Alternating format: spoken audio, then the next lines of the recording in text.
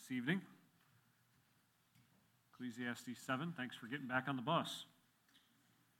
We'll make another stop somewhere along the way, and hopefully maybe some of those who got off will catch up and join us for the last part of the trip through Ecclesiastes chapter 7.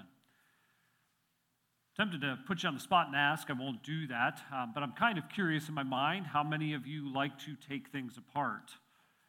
I'm not asking if you like to put them back together. I'm just asking at this point if you like to take things apart. From the time that I was really little, I kind of enjoyed going into the garage, grabbing my dad's tools, and figuring out how does that work, whether or not I could actually put it back together. I can actually remember taking a cash register out of the toy box, turning it over, getting the screws and just backing them out and seeing, like, here's how all the buttons and springs and things work inside of that little cash register. As time went on, it progressed from toys to household items to mom's vacuum to go, you know what, if we take the vacuum apart, maybe we can figure out what that noise is or why that doesn't work, whether it's something in the pipes or in the beater bar or whatever it might be, to lawnmowers. To the point where we ended up with multiple lawnmowers underneath the deck in the back, taking them apart, going, well, what's the problem? Why won't this start? And sometimes successfully fixing them and sometimes sending them back out to the curb. To then going to cars, and right, admittedly, in the midst of all of this, and I've mentioned this before, the security for me was knowing that Dad was there. And if I failed, he could figure it out because he could do anything in my mind and go, you know what, I'll try. And if it doesn't work for me, Dad will solve it. Probably the capstone bad moment of that was trying to replace head gaskets on my car, 1976 Chrysler Newport, and breaking the bolt off in the engine block, drilling it out myself, driving the easy out in, and breaking that off in the bolt. And now we have hardened steel inside of a bolt with very little way of getting out. Like, all right, Dad, solve my mess now. Which eventually did get solved. But you know, it's a wonderful thing when you can take something apart, look at it, kind of figure out how it works, put it back together, and find out it functions. Far more important than toys or vacuums or cars. Solomon is taking the book of Ecclesiastes and going, let's dissect this. Let's reverse engineer life, if you will, and say, here's how it works best. Here's the right way life is to be lived. Here's the right way life is to be enjoyed. Here's the right way that at points life is to be endured. Because God is sovereign over all, every season of life, right? He's in control. And so Solomon is walking us through going, it's this tenuous balance because we're humans, and if we err to one side and we live for these things, it's all vanity. But if we will live for God and enjoy what He's entrusted to us, it is life worth living. It's a life lived well. As I mentioned this morning, where we've been recently in chapter 5 and chapter 6 tells us that here's what life looks like in the midst of prosperity as we try to enjoy God's will but not live for the things that He gives. As in coming to chapter 7 today, we've started to look at what does life look like when it's faced with difficulty, with adversity, with problems. This morning, as we got into chapter 7, just in a very unique and, in fact, many ways a difficult way, he says, here's the instruction from death. Here's what we here's what we learn, rather, from the hardship of mourning and grieving, recognizing that there will come a day when life is done. And from that instruction of death this morning, we really gain two predominant thoughts. One, the priority of your character. I hope that stands out in your mind, that that's a motivation and challenge to walk into this next week, whether it's as an employee or as a husband or as a wife or as a parent or as a friend or as a church member, and all those different relationships, to go, I want to be a person who lives based on the Word, who strives to live like Jesus, who represents the fruit of the Spirit, who values character. Learning further from the instruction of death, we not only looked at the priority of our character, but secondly, the opportunity for growth, knowing that difficulty can shape our thinking, and that sadness can strengthen our heart. From the instruction of death, we spent time then in verses 4 through 6 this morning looking at the correction of wisdom, to realize that wisdom wants to learn. We said first, wisdom learns from reality rather than escaping difficulty. Again, I hope you all have a great week. But I have to imagine that someone in here, maybe several, maybe all, are going to face challenges and difficulty this week. And in that, God can use those challenges to teach us, to instruct us, and we would do well rather than escaping them to learn. We said, secondly, wisdom not only learns from reality, but secondly, it listens to correction rather than enjoying distraction. Right? It's been in my mind that it is a faithful wound of a friend to come and to talk to you and go, hey, I'm concerned. This is wrong. Change is needed. That's a good thing. Solomon warned us that the rebuke of the wise is something that we ought to value. Tonight we're going to move on to two additional thoughts as we work our way from verse 7 down through where we left off in our scripture reading this morning in verse 14. We want to begin as we come to verse 7 and look at the instruction for life. We've said, here's what it looks like in the instruction that we can learn from death, whenever that may be. But now it's kind of like, so when it comes to day-to-day life right now, when it comes to facing adversity and trying to take one step after the other, how do we live right now? And Solomon just gives us in the next several verses very practical instruction to say, as you are living, here's what should guide your thinking as well as your steps. We might call it the best path to pursue and the right perspective to have as we walk through life. Again, in my mind, we're kind of listening to the person who's reverse engineered life and said, look, I've tried it every which way. Here's the way that it needs to be lived. In fact, if I go back to the opening illustration, I was thinking a few minutes ago about how much things have changed in terms of taking things apart, working on your car, all of that. It used to be either you had to know, or you went and bought that book that kind of worked with your car, or looked at a book similar and you're flipping through the pages going, oh man, there's no picture for that part. There's just written instructions and you're trying to figure it out. And now it's like, I just go to YouTube and they're like, okay, grab the 13 millimeter socket and the 8-inch extension. You're like, I don't even have to think. It just like tells me every little thing to do. We're going to torque this to this. You're hoping they got it right. And you just listen along the way. We get to listen to Solomon say, here's the instruction for life. As we come to verse 7, we hit a familiar theme. The first thought that we want to look at in the instruction for life is the tragedy of self-indulgence. The tragedy of self-indulgence. He says, surely oppression maketh a wise man mad, and a gift destroyeth the heart. Again, it's a familiar theme from the last several chapters. I think we first picked up on this at the end of chapter 3. Then we saw it again in chapter 4. Then we saw it again in chapter 5 and chapter 6. And now here we are again in chapter 7. And he's reminding us that someone who seeks to take advantage of their position or their influence or their ability or their possessions for personal advantage is in danger. Someone who's like, you know what, I'm going to mistreat others based on my position, my possessions, to get my way, is in trouble. He points to the fact that it can change one's character, saying, even a wise person, when he gives into this selfish desire for oppression, is someone who is living as a fool. And then the second half of the verse, he says, this gift destroys the heart. The word gift could well also be translated bribe. To go, it corrupts. It messes one up. It distorts judgment.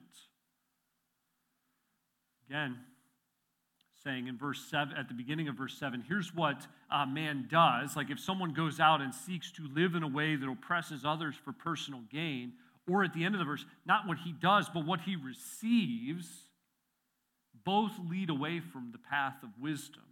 Both lead down a path that we could describe as tragedy.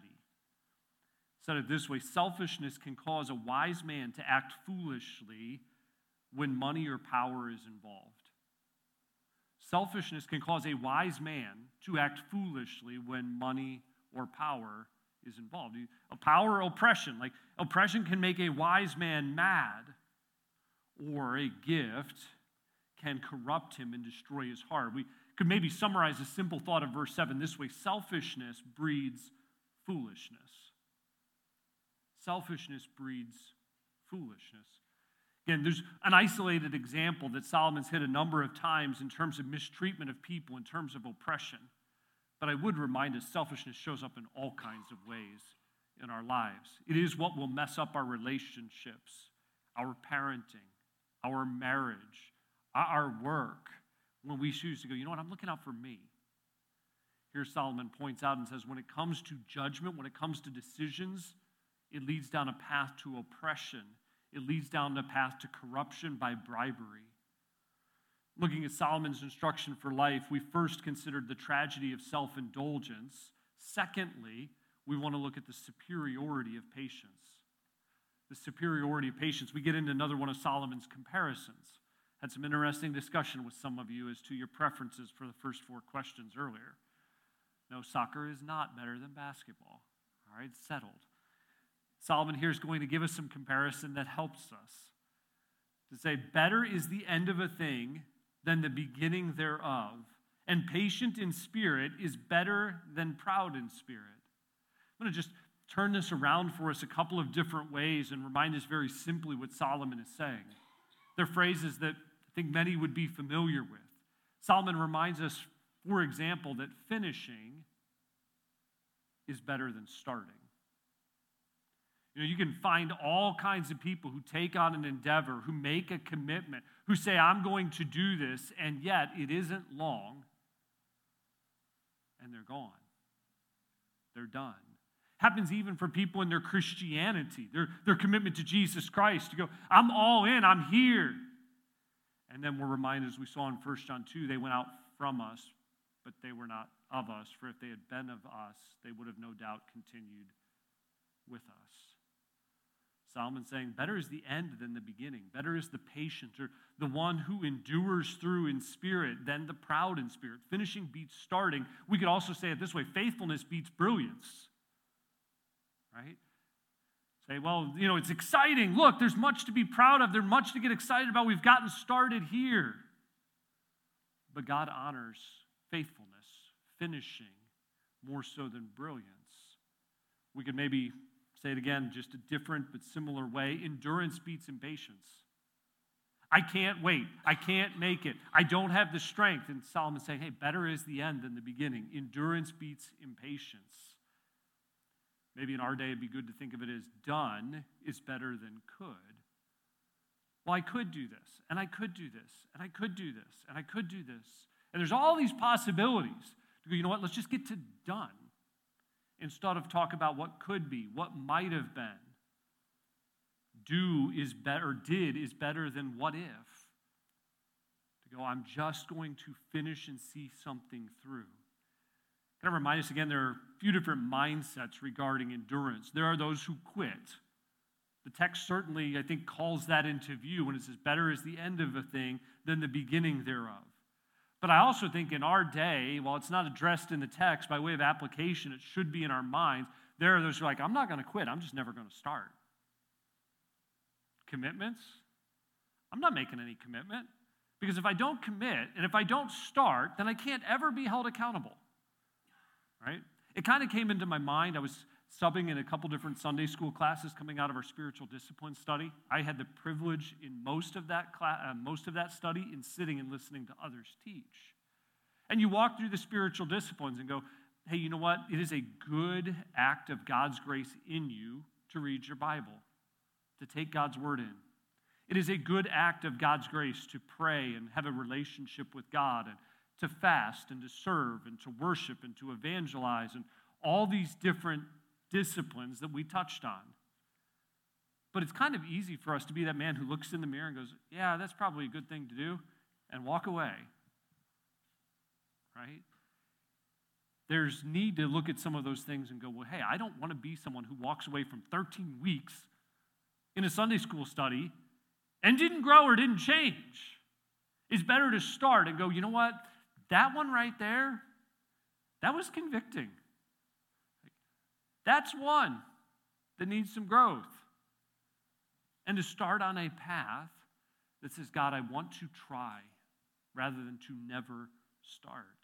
Again, three mindsets regarding endurance. There are those who quit. There are those who never start, perhaps because of fear of failure, perhaps because of just a laziness that doesn't want to commit. But there are those who endure and finish. That's what's commended here. Better is the end of the thing than the beginning thereof, the patient in spirit than the proud in spirit. Again, Bible, a number of times, I referenced James 1 this morning, speaks of the benefit of enduring. The trying of our faith works patience. We've talked about that word patience a number of times. The most common word in the New Testament is a combination of two words, a preposition and a verb, and it means to remain under. It's like the load is heavy. I kind of want to get the load off, but remain under. Stay after it. So when your faith is being tested, adversity is present, remain under. Finish. Better is the end of a thing than the beginning thereof. The patient in spirit, those who endure, better than those who are proud and just have things that they want to talk about or brag about. Think of it this way from another New Testament perspective, that the familiar words of Hebrews 12. How do we run our race? We run our race with patience, with endurance, looking unto Jesus, the one who started our faith, who finishes our faith. He will finish in us the good work that he started. We could summarize Solomon's thought very simply here to say patient endurance is better than proud arrogance or initial brilliance. Say, God, I just want to stay after it. I want to stay after it. I want to stay after it. I want to stay after it. And again, there's much to be commended for someone who has just faithfully walked with the Lord year after year after year, in spite of trials, in spite of those who kind of reject and ridicule your faith, in spite of the differing challenges that come with each age and stage of life, to go, God, I just want to be faithful. I want to hear, well done, thou good and faithful servant. You know, it's been on my mind. It was actually in our Bible reading again this morning. It was in our Bible reading again not too long ago before that. But we're reminded God gives grace to the humble. He stands against the proud, but he gives grace to the humble to go, God, would you by your grace enable me to be faithful, to finish my race that you've started? We look at the Solomon's instruction for life. He says, here's the tragedy of self-indulgence with oppression, with bribery. Here's the superiority of patience or enduring to go, better is the end of the thing than the beginning thereof. Third, I think it's related particularly to the last part of verse 8 with pride, but third, we come to the folly of anger. The folly of anger. Someone who's like, I'm tempted not to finish to endure, but they're very proud, can respond in anger. It says, be not hasty in thy spirit to be angry, for anger resteth in the bosom of fools. You ever walked through adversity, through challenge, through unexpected trials and difficulty, and it just makes you angry? Like, we're not thinking this way because we're trying to spiritualize it or not recognize it, but just the self-centered side is like, I don't deserve this. It's like, what do you deserve? Right? Someone's like, look, as you walk through challenges, through difficulty, don't be quick to get angry. Be not hasty in thy spirit to anger. Anger rests in the bosom of fools. Pride often produces anger. Again, I should have written it down. I just made the note this morning that in our Bible reading this morning, you go back, you can look at it if you're tracking with the church's plan. It said that strife comes by anger. Right? Anger, pride, produces these problems. Anger's foolish, he's telling us here. We can't be blaming others for our failure in verse 8. Instead, we look to God in humility for grace to be patient. Think of some other familiar New Testament texts. We did this in the last point. We'll do it again here. But the wonderful wisdom of James 1, right? Coming out of all those trials and recognizing that we are to endure because the one who endures receives this crown. And just so you don't get this wrong, let no man say when he's tempted that he's tempted of God. God cannot be tempted with evil, neither tempteth he any man, but every man is tempted when he's drawn away of his own lust when enticed. And here's how that whole process works of lust bringing forth sin, and sin when it's finished bringing forth death. He goes through all that. He's like, and don't get this wrong. Do not err. Every good and every perfect gift comes from God. Like he's walking us through this whole path of going, when you go through difficulty, it is a good thing. It is building you. God wants you to endure. Temptation doesn't come from him. Here's what does come from him. And then he comes out of that and says these words in James 1, 19 and 20. Wherefore, my beloved brethren, let every man be swift to hear, slow to speak, slow to anger, slow to wrath. For, why? The wrath of man worketh not the righteousness of God. It's like, doest thou well to be angry? James 1:20 says, no. Anger does not help you meet God's standard. That's been like one of the most convicting verses for me as a dad, by the way. It's like, hey, Dad, if you get angry, you can just bank on it. Your anger, it might get effect in your children, and they might comply, and they might go, okay, well, Dad's upset, we better do it. But it will never help them or me meet God's standard. They're doing it because they don't want Dad to be angry instead of going, I need to please God. You know, I can walk through trials of life. We can face adversity that Solomon's talked about, and I can be frustrated and angry. And you know what? Instead of learning the lesson, I'm missing it. And so Solomon tells us, hey, don't be quick to get angry. Anger rests in the bosom of fools. I would remind us of another New Testament text that when it comes to our lives as believers and what we're to put off and put on, Ephesians 4:31 tells us this way, let all bitterness and wrath and anger and clamor and evil speaking be put away from you with all malice. I'm not going to take the time to walk through that, but as you word by word, but as you work through verse 31, you find out all of those terms are just different expressions of anger. Some of them rest deep inside like bitterness. Some of them come right out outside like evil speaking. And he goes through all of them, and he's like, all these different varied forms of anger, get them out of your life. And instead, what's supposed to be in our life? That familiar words, like it's not just a kid's verse, Ephesians 4:32, be kind, tenderhearted, right? Forgiving one another, even as God for Christ's sake hath forgiven you. Solomon's like, look, when you face these difficulties, these challenges, you need to make sure that you're not living selfishly and mistreating others for your own advantage. You need to make sure that you finish, that you endure, that you remain faithful. But you need to be on guard against anger because anger rests in the bosom of fools. He's pointed to the tragedy of self-indulgence, the superiority of patience, the folly of anger, and now fourth, the priority of now. The priority of now. And again, keep in mind, we are not saying this to the exclusion of the future. We've already been told, think ahead. We saw that this morning. But he's telling us in verse 10, say not thou, what is the cause that the former days were better than these? For thou dost not inquire wisely concerning this. He's saying, don't spend too much time looking back and talking about the good old days. I would guess many of us have been guilty of that.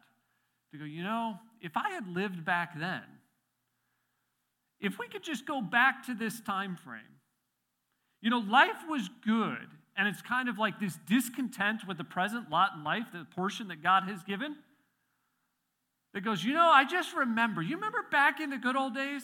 And we kind of put on these rose-colored glasses. And Solomon's like, it doesn't help you live for God to spend all your time looking in the rearview mirror. That's a bad way to drive through life. Look out the windshield. Okay? It is the priority of now. You know, when things get started, when life starts, maybe it's a job or a marriage, all these different things, it's exciting, it's invigorating, it's life-giving. But you know what is also rewarded is enduring, staying after it. And we can look back and go, you remember when we were in our 20s? You remember when? You can pick whatever time frame you want. Hey, it was good, but Solomon's been saying it's great to endure, to stay after it, to not go back and look at those former days and try to figure that out. Living now with the Word and the Spirit is more important than spending our time analyzing our history. Came across something recently. I'm sure it's not perfect, but I think the thought matters because, we live in a day where many people like to look and go, you remember what America was like back then? Do you remember what the church was like back then? Man, it's just so hard today. And we do exactly what Solomon's warning us against here. And as I was reading what was written, I thought the words were appropriate. I'll share some of it with us. He says, don't feel sorry for or fear what your kids and grandkids are going to face in the world as they grow up and it's not what it used to be.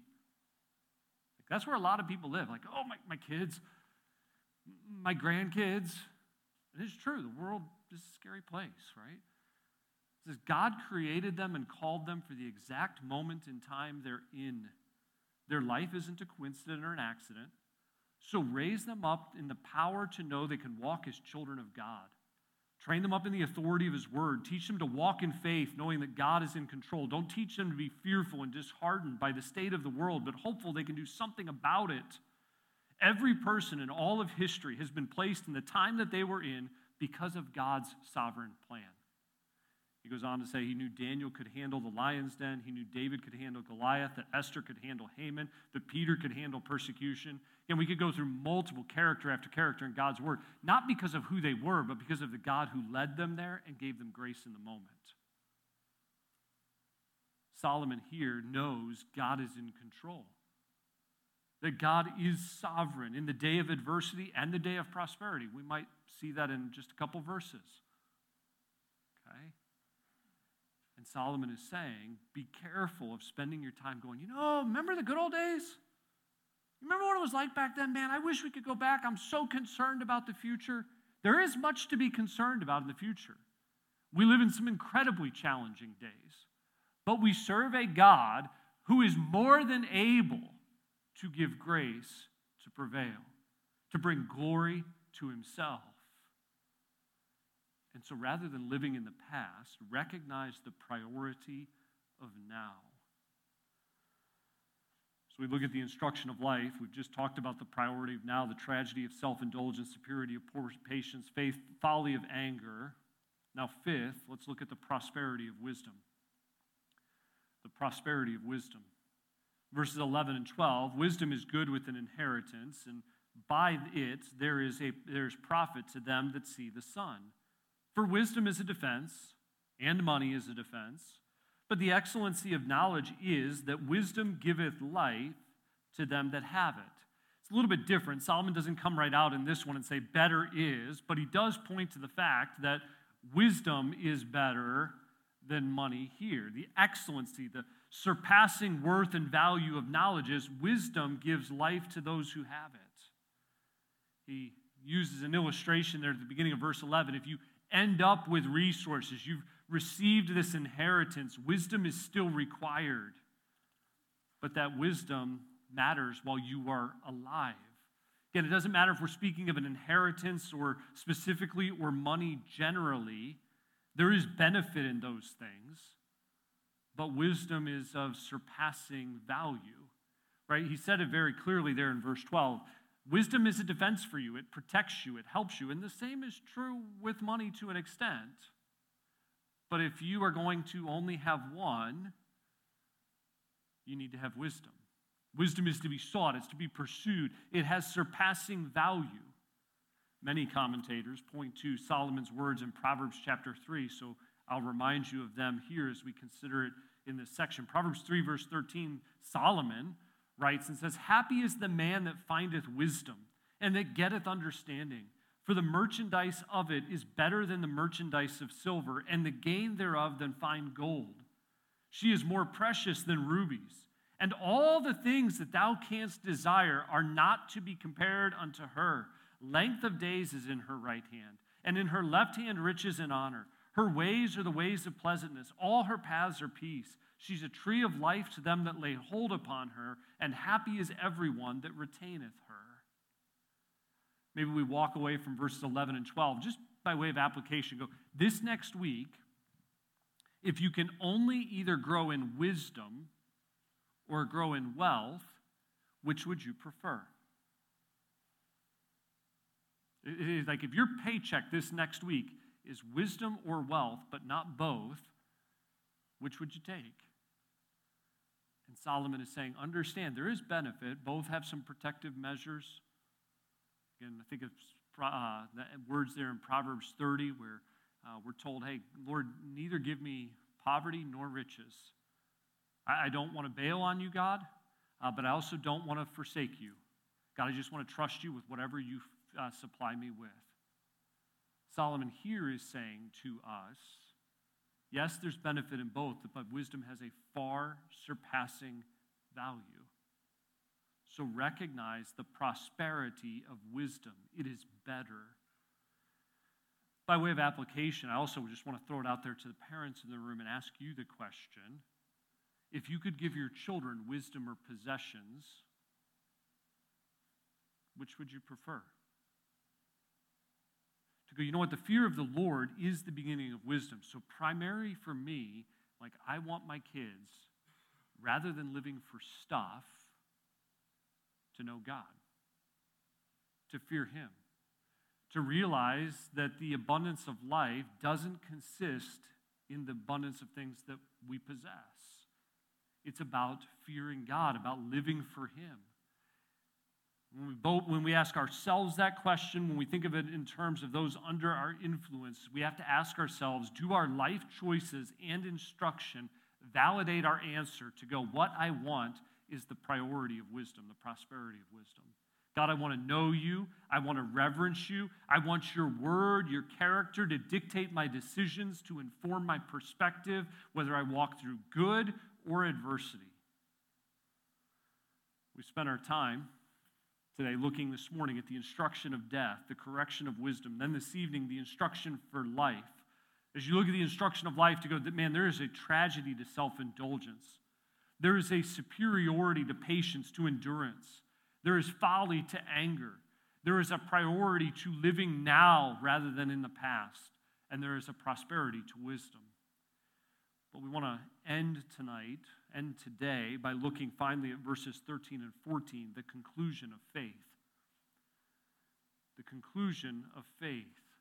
All of the principles that we've talked through, learning from death, being corrected by wisdom, all these 5 practical instructions for daily living, only work when submitted to the sovereign will of God.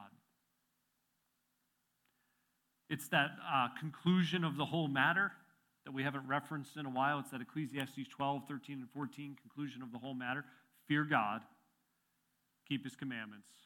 This is the whole duty of man. He says it differently here. Consider the work of God. For who can make that straight which He hath made crooked? In the day of prosperity be joyful, but in the day of adversity consider. God also hath set the one over against the other, to the end that man should find nothing after him. You know, when you look at verse 13, he's not saying like, well, God just did something wrong because the path is crooked. He's saying God has the sovereignty to make the path however He sees fit. And as we know well from Isaiah 55, 8 and 9, it is not the path that we would view always as straight, because His thoughts are not our thoughts, and His ways are not our ways. As the heavens are higher than the earth, so are His thoughts higher than our thoughts, and His ways higher than our ways. To go, God is going to do things. It's like, God, I don't know why you're doing this now. This doesn't make sense to me. I'm not sure I like it. I'm not sure I agree. But God, I don't want to sit in your position. I'm going to let God be God. I'm going to trust you. I'm going to believe you. He says, consider the work of God. You can't change it. This is what God has done. And so he points to these 2 extremes that we've referenced a number of times through the day.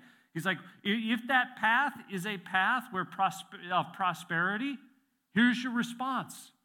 Be joyful. But if that path is a path of adversity, consider, learn. God has both for us. We don't live for now. It reminds us, yes, when it's good, I'm going to enjoy it, but I'm still looking forward to being with Him. When it's hard, I'm going to walk through it, I'm going to learn from it, but I still know that one day I'm going to be with Him. Eternity matters. It's the idea that we came to at the end of verse 6, living with eternity, or at the end of chapter 6, living with eternity in view. To go there at the end in verse 11 and 12, seeing there that many things that increase vanity, what is man the better? For who knoweth what is good for man in this life, all the days of his vain life, which he spendeth as a shadow? For who can tell a man what shall be after him after the sun? It's already answered that question. Here's what's good, this opportunity to be with God, to know God. And so Solomon concludes this section saying, enjoy the good days, but don't run from the bad ones. Learn from the bad ones. Lessons are there to be learned, perspective gained, and wisdom practiced. Learn. Don't blame Him. Submit to Him, whether it's in prosperity or adversity. And we do so recognizing that wisdom starts by fearing the Lord. Let's pray. God, as we've gone to your word again this evening, I pray that you would take some of the very practical, simple thoughts of the instruction for life and help us this week. Help us realize that when adversity is present, there's opportunity for learning, for growth. There's an opportunity simply to be faithful and to endure so that you are glorified in us. Lord, I pray that we would be on guard about selfishness in the different arenas of life, whether at work or at home, in our neighborhoods, or even with our fellow church people. Lord, I pray that by the work of your Spirit, the conviction of the Spirit, we'd be on guard against anger, recognizing that anger is foolishness, but that instead we'd be seeking to learn. Lord, I thank you for the instruction that Solomon has given us here. It's in Jesus' name we pray. Amen.